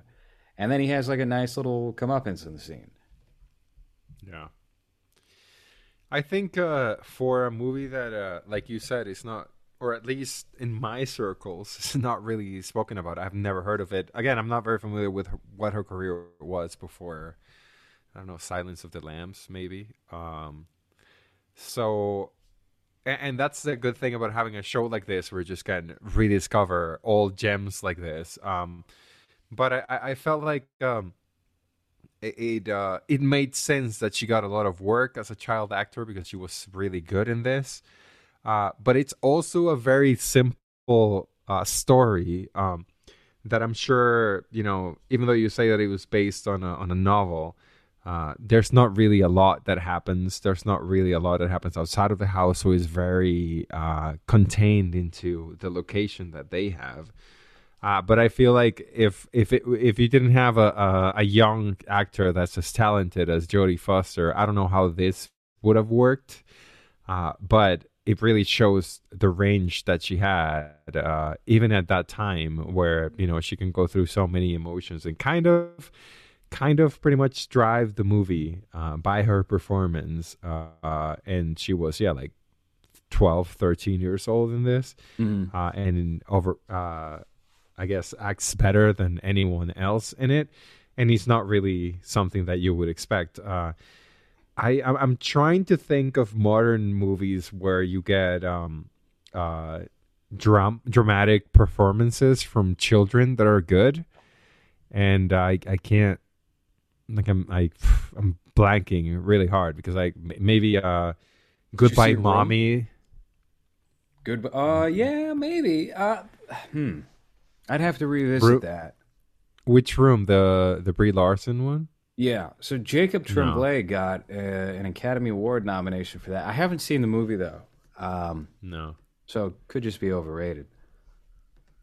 Yeah, because for a performance like this, I don't know if you'll be able to see someone that has so much range that is also kind of typecast into the spunky female, of that time. But then at the same time, I don't know how much of a career you could have as like a 13-year-old in Hollywood in the 70s. That's not just abused by every single person that you deal with. Does she really have a career in the 80s? Because it seems like she maybe takes that decade off, comes back for Silence of the Lambs, and then has like a legitimate streak of decent films. Wasn't she in Contact also? Let's see. After this movie, let me pull it up so you're not just fucking staring at me. Let's see. Can we zoom in on that a little bit? Yeah. We said 76, right? That's right. Because they made it. Hold on. They made a series based on Paper Moon, and she played Addie in that. I had no idea. Oh man. I don't even know what that is. Wow. Okay. Paper Moon is a Peter Bogdanovich film from that era that starred Ryan O'Neal, excuse me, having a stroke here. Ryan O'Neal and Tatum O'Neal, father-daughter duo. Jesus Christ, Jodie Foster is like 200 years old. For her to have a whatever on film where she looks like this, that's old as fuck. Like, this is not a modern look at all. What is this? Paper Moon, like you were talking about. Medical Center, Taxi Driver. Then you got Bugsy Malone. Never seen that. Freaky Friday. Damn, she was busy in 1976. She did Freaky Friday, Bugsy Malone, Taxi Driver, and The Little Girl Who Lives Down the Lane all in the same year. Wow. Five Corners, yes. Stealing Home. So The Accused was 88. So she was working through all of these years. I don't know if I'm familiar with any of these movies, but okay. So The Accused is a big one. Yeah, and that is probably what got her the Silence of the Lambs in 1991. Yeah. Was she in Carney? Was she in that movie with Gary Busey, Carney? That would have been in the 80s, I think. Maybe. Who am I thinking of that's in that movie? If it's not, no, that's Polanski again. That's also kind of like a stage play. Carney, how do you spell that? I-E? I think so. Or it could just be... yeah, 1980. This one, Gary 1980, Busey, all right, Foster. yeah. This is one of those rarer films to find. Jesus to get a hold of. Christ. So how old was she here? Like 60? Yeah, she was still underage here. Jesus Christ. Look how they were dressing her on the poster. I know. That's the promotional poster too. This is Gary Busey right after he was nominated for the Academy Award for the Buddy Holly story. He decided to go do Carney. With Robbie Robertson. I'm not familiar with who that is. Anyway, it's not really of note or any sort It's of really importance here. it's really funny when you can see who's died on IMDb profile pictures, and it's usually just people in black and white portraits. So it's like, oh well, this person died in like 1965. But yeah, no, not familiar with her career at all. Didn't know that she did so many things in the 70s and 80s because I didn't know her before Silence of the Lambs. Do you have any opinion on the Silence of the Lambs? I mean, I like it. I don't know if it's I don't know if I would put it as high as most people do when they talk about it. I don't know if it holds up as well as it did if you watch it in 1995, let's say. But as an introduction to the character, I think it's really good. Not sure about what they did with the Hannibal Lecter character after it, but I think the performances are good. It's like a serviceable. I don't think it's a masterpiece. I don't think visually is that interesting either. I think you could have done, if you could have done something like what the series does, which I think the strongest point of that Hannibal series is the visual style. This one is kind of movie from 1991. Kind of styleless, kind of looks like a movie from 1991. But again, as an introduction for the character, I think it's good. What has Jonathan Demme really done outside of that's worth noting? Because every time I think of The Silence of the Lambs, I just think it would have been so much better if Michael Mann did this movie. Yeah. He's the same kind of director as Michael Mann, from what I know of his work anyway, except not as interesting. And not as visually interesting for certain. He's done a lot of documentaries and shorts. Philadelphia. Okay, Philadelphia's like the Philadelphia falls in the same category to me as The Silence of the Lambs, which is like it's an adult awards. It's a good movie. What was awards bait? Movie, yeah, right? What was awards bait in the early '90s and awards bait in like the '10s are two separate things entirely. Anything from the early '90s, like Philadelphia, you can watch now, and it's still a plenty watchable film that's enjoyable. Unlike anything that's come out in the past 10 years. Yeah. Have you ever seen either Manchurian Candidate film? I have yet to. No. He directed an episode of the Oprah Winfrey Show. Nice. Wow, versatile guy. Music videos. Rachel getting married. Don't know what that is. I heard of that. Oh, Anne Hathaway. Yeah, Anne Hathaway. Cool. Kenny Chesney, Unstaged. Caroline Parker. Oh, he did A Master Builder. What's that? Which was supposed to be like the end of the Louis Malle, Andre Gregory, Wallace Shawn trilogy or whatever. Because I think this was based on. Was it based on? It was based on a play by somebody. It says it right there. Henrik Ibsen. That's right. Oh, right. Yeah. So this is like Criterion released a 3-film box set, and this is the one that sticks out here that doesn't really fit. My Dinner with Andre, Vanya on 42nd Street, and then A Master Builder. Just because it has Andre Gregory in it, and it's Wallace Shawn. I was about to ask, main actor. Is this The Killing, like the Netflix? I think the AMC Killing. Okay, let's go AMC. Yeah, that. And then Netflix bought it, right? Killing. Yeah. That's a good show. I enjoyed that show when it came out. Don't know how much it holds up. Another telepathic thing, Ricky and the Flash. Ricky and the Flash, I do remember. That is like the last of the... Oh, God, there's like the genre of film that used to go to theaters of like older women living life. TriStar Pictures. God damn, what is it, 1994? You know what this reminds me of? That Susan Sarandon, Goldie Hawn movie. What was it, like the Banger American Sisters? Sweethearts or something. Oh, yeah. Let's see that. Let's pull up that trailer. I want to see how that's aged. I don't even recall the title of the movie, but I just know I think it's just the Banger Sisters. Oh, wow. I got it. I got it right. Nice. 2002. Stop pretending you don't own the DVD. Oh, wow. It looks like shit. See that bathroom? Jim Morrison passed out in there with me underneath him. Is that Goldie Hawn? That is Goldie Hawn, yes. Jim Morrison is a ghost, and so are you. You're fired. Why were you going to Phoenix? Is that James Woods? No, Is that James Woods? What the fuck is James Woods? That is not James Woods. That was Jeffrey Rush, and I think that might have been Jason Bateman or somebody before that. Okay, then this might be a better quality because that was sort of. So a slightly better VHS rip here. Yeah, slightly more contrast to it. So that's Jeffrey Rush, not James Woods. You're fired. Oh, okay. I see it. All right. When I show up at her doorstep, she's gonna drop everything because we're gonna party. Suzette, what are you doing here? Aren't you glad to see me?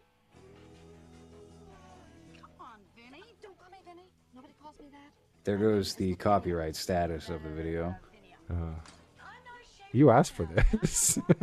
It's fine. You know what? This video is going to be a Patreon exclusive anyway. So those who are listening right now, patreon.com/lowres if you're on Spotify and iTunes. Also, give us 5 stars on both of those. What's that? You want it to the Banger Sisters. So that's Susan Sarandon's actual daughter, right? Right now we're just laying the groundwork for when we do cover the Banger Sisters in a week or two for this lovely program for Civic TV. This is Erica Christensen, who's a Scientologist, and I think she was popular for one movie, The Swim Fan, if I'm not mistaken. Fatter Julia Stiles is how I know. Yep. And then this is Eva Amuri, who's Susan Sarandon's daughter, I think. Very young here. And that's a man. Yeah. Do you love the fact that in 2002 all it took to characterize like a badass woman is a sticker tattoo? Is that a Juggalo tattoo? What is that? It's like a Black Panther, I think. That's like spitting Fireball whiskey mascot there. Yeah, it kind of looks like that. Yeah, like one of those old lions. But that's it. You know, she's been in jail because she's got one of those. I've heard from somebody at some point that Kurt Russell likes to watch Goldie Hawn get fucked by guys. Still? Yeah, I guess so. Maybe that's how they keep their marriage interesting. You want to fuck my 7-year-old wife while I watch? Hey, I'm a Hollywood actor. You see Guardians of the Galaxy 2, you want to fuck my wife? Oh, there she is in the bathtub. You got to keep the humidifier on because of all the flakes. I can't believe you remember Banger. He wasn't like, you know what Rush. I thought this was? You know that Jennifer Love Hewitt movie with Susan Sarandon, I think is her daughter, and it's kind of similar to this. I don't remember what it was called, but I thought that's what this was. No, this is literally 60-year-old sisters. Aren't they spunky and fun? It's like, no, no, they smell like 60-year-old women. Like, this is not cute anymore. You know? I like how the Act of Rebellion was getting like the typical 50-year-old mom haircut. Yeah. That's like every 90s mom. That's Téa Leoni in The Family Man and every other fucking movie she was in. Or you get the punk rocker from 2002 living in New Mexico, because that's what my hair looks like. Yeah. I wasn't sure of the title because I was also thinking of Fabulous Baker Boys, which I think was a Michael Douglas movie from that same exact time. The Baker Fabulous Boys? Baker Boys. I think maybe it was Michael Douglas. Maybe it was oh God, what's his name from American Gigolo? Maybe it was Richard Gere. No, that's Jeff Bridges. Jeff Bridges. Oh wait, no, I'm thinking of something else entirely. The whole movie is on YouTube. I was about to play. I watched it on YouTube. It's Jeff Bridges and his brother there, and they're broken up. Their band is broken up because of a woman. Is that his brother? Yeah, that's his brother. Oh, that's sad. He plays the bad guy in the Max Payne movie. No, but you know how there's always like whenever there's brothers. I used to have that jacket. There's always like a third one that is just not as good looking or as successful as so you have the Hemsworth brothers, right, where you have Chris Hemsworth, the brother whose name I can't remember, but he was like with Jessica Biel or whatever, and then you have the third brother who's just and then the third brother is just shorter and chubby, and he's the older, and yeah, that's what this feels like. With I didn't even know that he was his brother, but like you have Jeff Bridges, who's leading man, chin, good looking, and then this is his brother. That sucks. His brother loves to eat, loves a good meal. That's all that really is. Hey, who do you play? What are you known for? Oh, I just play my brother's ugly cousin. That's my role on everything that I've done. Anyway, this movie is just kind of whatever. It's not really of interest or any sort of importance. I forget who directed that. It was someone of note, but anyway. Yeah, so I think Banger Sisters might have to be a Civic TV return pick for the archive. I don't know. We'll see. We'll got Morbius, right? Morbius is the next episode, I think. The people voted and they want Morbius, so we'll do Morbius. Because that shit has been burning a hole into my hard drive since I downloaded it. Oh, yeah. Once you download like a full 2K fucking theatrical release digital DCM file. I got a 1080p. That's as good as you're gonna get. I don't think it's needed to get that much quality. But yeah, I think that should be our return to Civic TV. Just a Morbius commentary. Well, there's a precedent for it. We did have Marvel earlier in Civic TV of this go around because that was very early Civic TV. That's not canon anymore in the new Civic, new and improved. Should that be the title? The new and improved Civic TV?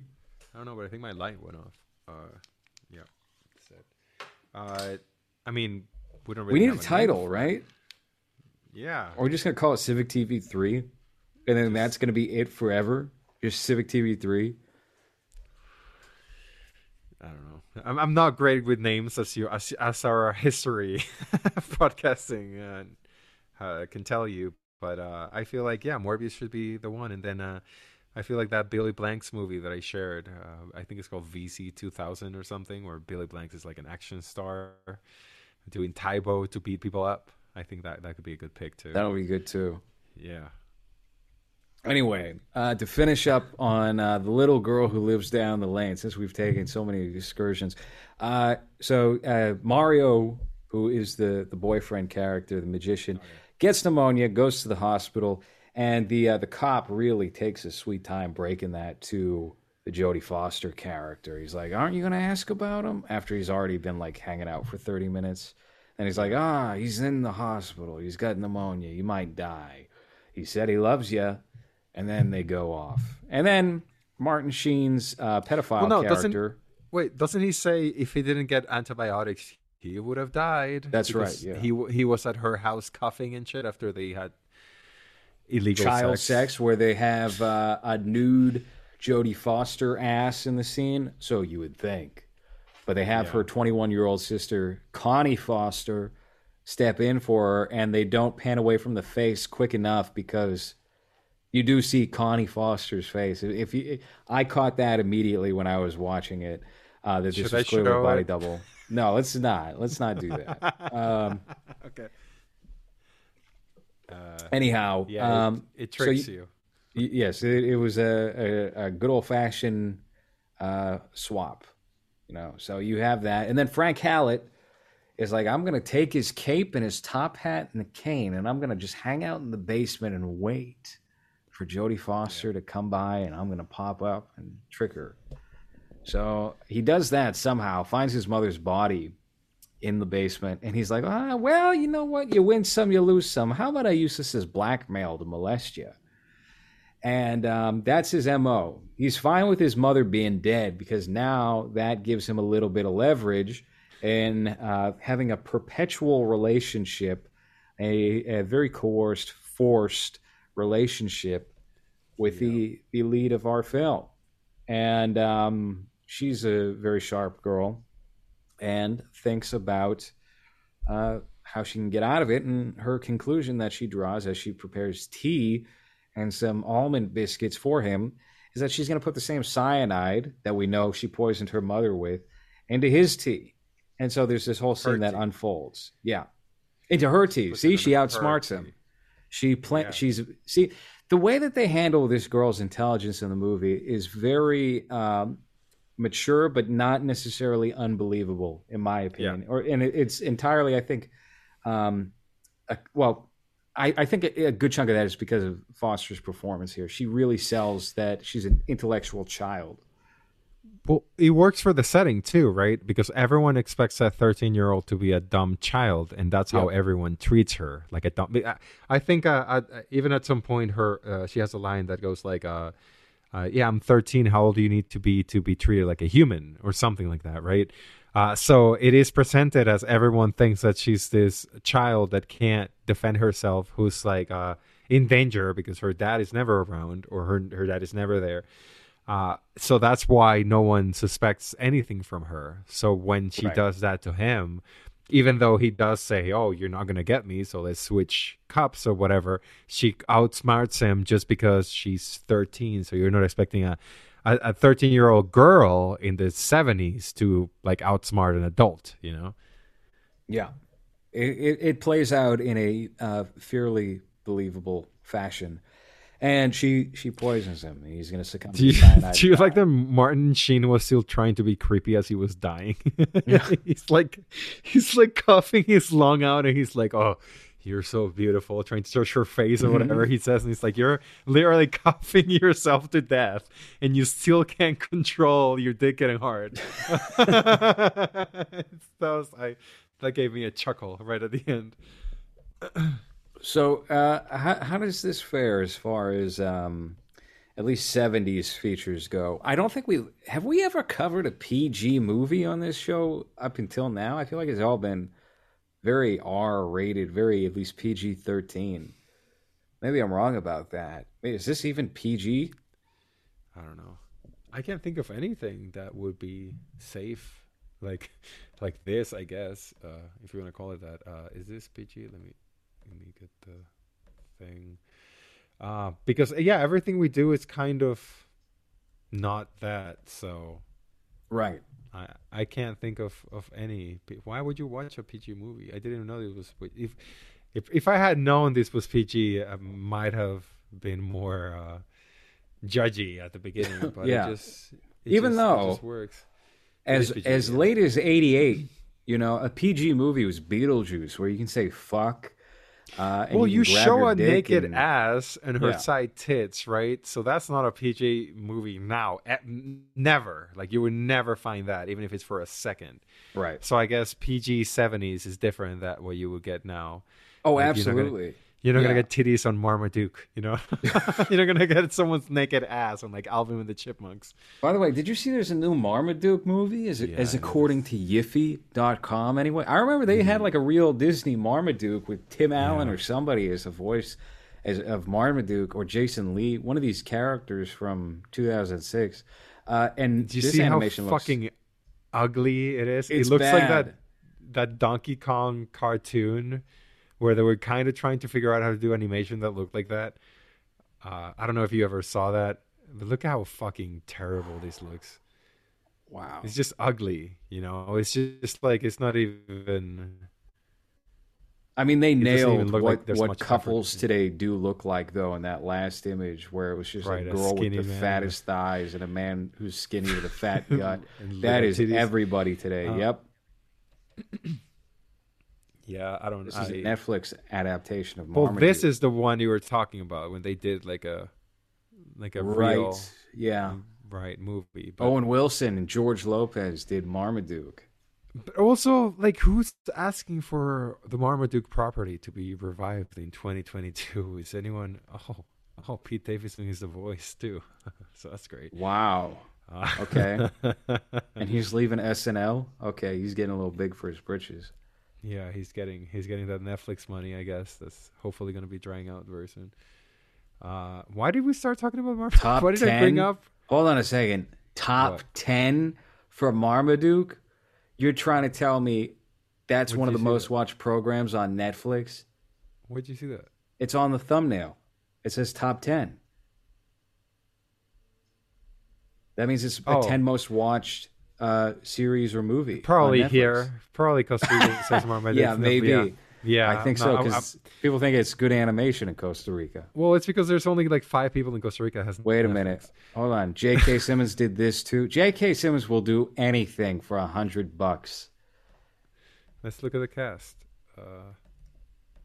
Let's take a look at this thing. Marmaduke, another family film, goes perfect with the little girl who lives down the lane. It's got a 3.1 rating on IMDb. So it's not a great sign. It's got co-directors, so that's another not great sign. 3 directors on this movie. David Koechner does a voice. Dave Koechner. Sure.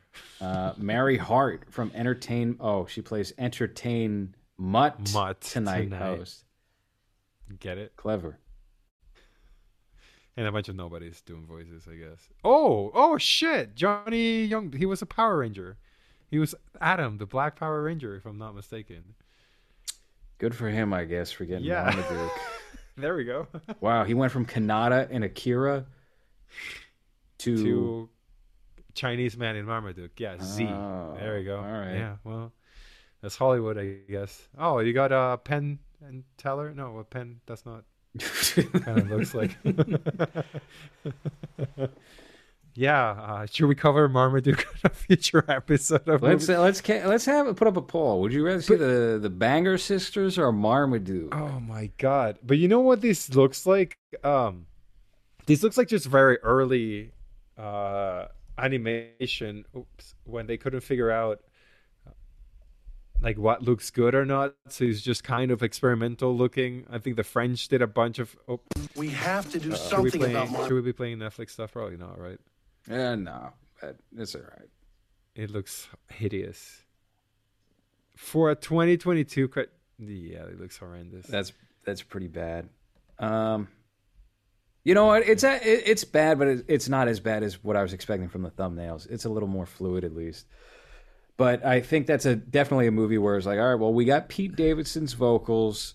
Now we can sell the movie to Netflix. You know, fuck the animation. We'll take a massive personal profit from this, and that's all we have to worry about because no one's tuning into Marmaduke in 2022 anyway. Are you familiar with this animation? Yeah, I watched this show as a kid. I was very excited for the Donkey Kong TV show. This was great as a young kid. I'm sure it probably looks horrendous now, hideous, but that's what the animation kind of reminded me of. This came out in 97, though, so that's kind of worrying, right? That your animation in 2022 doesn't look any better than something that came out almost 20 years ago. This looks like Nintendo 64. This looks like if you did Donkey Kong for PlayStation during that same time. Yeah. All right. Anyway. Little Girl Who Lives Down the Lane. I think it's a worthwhile little girl. flick. What is it? A fat little girl that lives down the river? Oh, no, that was the Chris Farley Down sketch. by the river. Little what is it? Fat girl, little coat? Is that what an this movie's called? overdose comedian whose body washed up down by the river. Yeah. I have to crash furniture because I'm not funny if I speak comedian. Oof. That's unfair. Getting into a spicy take there. A lot of people would be. That might be unfair. I don't know if it's unfair. I don't know. Listen, the John Belushi school of comedy, right? John Belushi, or where it's like very physical, but if you hear him talk, it's kind of like, oh, that's not what I want. I think Chris Farley was funnier than John Belushi, maybe. I have to revisit Beverly Hills Ninja. I think that was my favorite of his when I was a little boy. So maybe, but he feels, I don't know. I guess I'm just not very familiar with his work, to be honest. I think he was funny on SNL, but he definitely fell into the trap of just being the fat guy in everything. Yeah, which was half him, half staff at SNL. You know, right? But that was his. That's how he stuck out because you had what's his name? David Spade was the smarmy guy. Adam Sandler was like the fat brother. Goofy voice guy. Chris Rock's the black guy. Who else was in there during that time? Norm was on Weekend Update. Jay Moore. Rob Schneider was the weirdo guy, character, the racially ambiguous guy, who we don't know if he can play Mexican or Latino or Chinese sometimes, but that's Rob Schneider. And Chris Farley was the fat guy. So there you go. You have all your bases covered. Tim Meadows, the less funny black guy. Less threatening black guy. The safer black guy. Chris Rock was kind of his style is a little more, cutting than Meadows' soft and cushiony guest style. I remember when Tim Meadows, when he did like his 10th year on SNL, and people were like, so when are you leaving? You're the longest running cast member here on the show. And Kenan Thompson just decided he's literally coming up on his 20th year, I believe. I think he signed on in 2003. So they were like, SNL's got a cast shakeup coming. There's 4 cast members leaving and then 2 other cast members planning a departure. And I was like, is it finally going to be the time that Kenan's going to go? And no, it's not, because he has nothing else. He has nothing to go Doesn't to. He have a sitcom now called Kenan? I think that's been canceled. I don't think Don Johnson wants to do any more seasons of Kenan as Kenan's father-in-law who lives with him. 20 episodes. Final episode January 30th. Yep. Yeah. Listen, they're more in the Young Rock camp now, not Kenan camp. Young Rock is their new hit sitcom that's based off a real person. Is that an SNL production too? No, it's just an NBC production. Have you? No, of course. I don't show up to actual Rock movies. I could care less about the Rock. All right. I think we've reached everything on this episode, which is now about to touch the 2-hour mark. Anything else you want to add on Little Girl Who Lives Down the Lane? I think just like Angst, or just like, I'm trying to think of what more obscure gems we've talked about. This is definitely a movie that's worth watching, not just because she gives probably one of the best child performances I've seen, but also because the way that it's shot is just not something that you see now or that you've seen in the last, 20 years. Because it's very play-like, and even though the performances are very good, it doesn't really feel like a regular movie, really, at any point. I feel like it's either like a mix between a soap that is not corny, because even though it is a PG movie, I don't feel like it ever jumped into that level of like, oh, this is just a corny soap, and even though it is kind of predictable what happens, the performances are good enough to carry it until the end.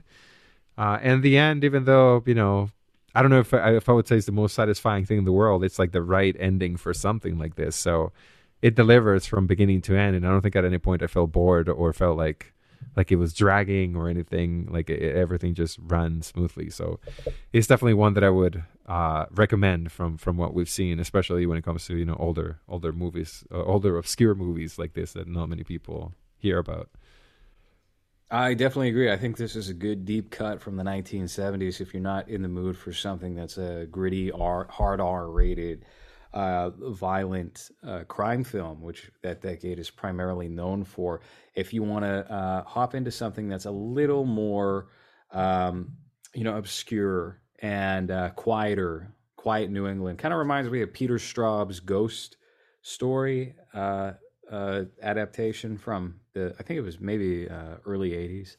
It's got a bit of that vibe to it, a little, not really Stephen King-y at all, but it does have that sort of Peyton Place feeling that's populated throughout the 1970s with many TV movie productions. And I think that is a strength and something that builds a fondness for someone like me who did watch a number of those TV films during that time and doesn't dismiss it on the grounds of lesser quality or less dimensional alone. So I think that's definitely one to check out if you have access to it. And you should have access to it if you have a Fire Stick or a cable box. It's on Tubi right now, so you can watch it with plenty of advertisements. It's probably on Prime on some affiliate. You can watch through there too, I would imagine. It's on Yiffy. It's on, yes, if you want to just cut corners and pirate a 40-year-old film, 45-year-old film. Well, if you want to go to ExpressVPN, no, what is it? I've given up on that. I don't think that's getting us anywhere. I think it's much better if people just go to patreon.com/Lores. I'm more in that camp. Look, Surfshark, I appreciate what you've done for us. I think we're going to have to say thanks but no thanks going forward. What did he do for us? Gave us an affiliate link. I don't know if anyone's clicked it. I haven't checked. I haven't checked my bank statement to see if there's been any deposits made. So, all right. Well, never liked you. No. Never used you, so we can stop pretending. Yeah, I still use NordVPN whenever I have to. So, yeah. Anyway, so patreon.com/Lores, which is what you're watching this on, probably, or listening to. Right, and check out the new production website for Forgotten Genres, ForgottenGenres.com, to see what we've got planned for 2022. We have some smaller things that are on the horizon that will be dropping within the next month. I'd like to say something different from what you're used to, probably. So keep your eyes open. If you've been a fan of Comfort Systems and everything else we've done to this point, we've got things that will drop in the lead up to The Many Textures of a City, which is going to be a documentary on the history of New York on film that I've written, directed, edited, and narrated, which could be feature length. It might not be feature length. We'll see. It's not done yet. I'd like to have it out in July, though. I'll probably put it out for free because I don't own really any of the footage that's in that. And yes, there's an argument with fair use and all that, but I don't have faith in my entertainment attorney, who is me. So we'll see what happens when that comes out, and then we have Cisco's directorial debut, The Body, that will drop at some point in the third or fourth quarter of this year. I think that'll be out in September, and we'll figure out what we want to do with the release of that. But that is a very enjoyable, short little vignette of New York from the past decade, starring Anthony himself and Jeff Nash, who's a talented actor and co-star in the film. It's very, very Louis films, very Woody Allen-ish, early. Very Woody Tomorrow Allen-ish. Night, very early Louis C.K. and a tinge of Woody Allen. But it kind of reminds me more of early Jim Jarmusch, I think. Even though it's got I think it has more of a Woody Allen spirit to it. It reminds me more of early Jarmusch style. And then Mass State Lottery. We're going to figure out what the hell's happening with the release of that in probably December. I might have to sneak it out to you guys while not jeopardizing our shot at any festivals for early 2023. But I would like to have that accessible to anybody who would like to watch it, regardless of what the plan for distribution is. So that is the current plan with that. So we've got all that and more coming, and I'm very excited to have that out and for everyone to check it out. So H-Word Name on Twitter, LoresWB on Twitter, LoresWB on Facebook, Lores Wonderbread on Instagram, and Hansikin Dose on Instagram for Hans here. So that has been movies for this week. Thank you for listening.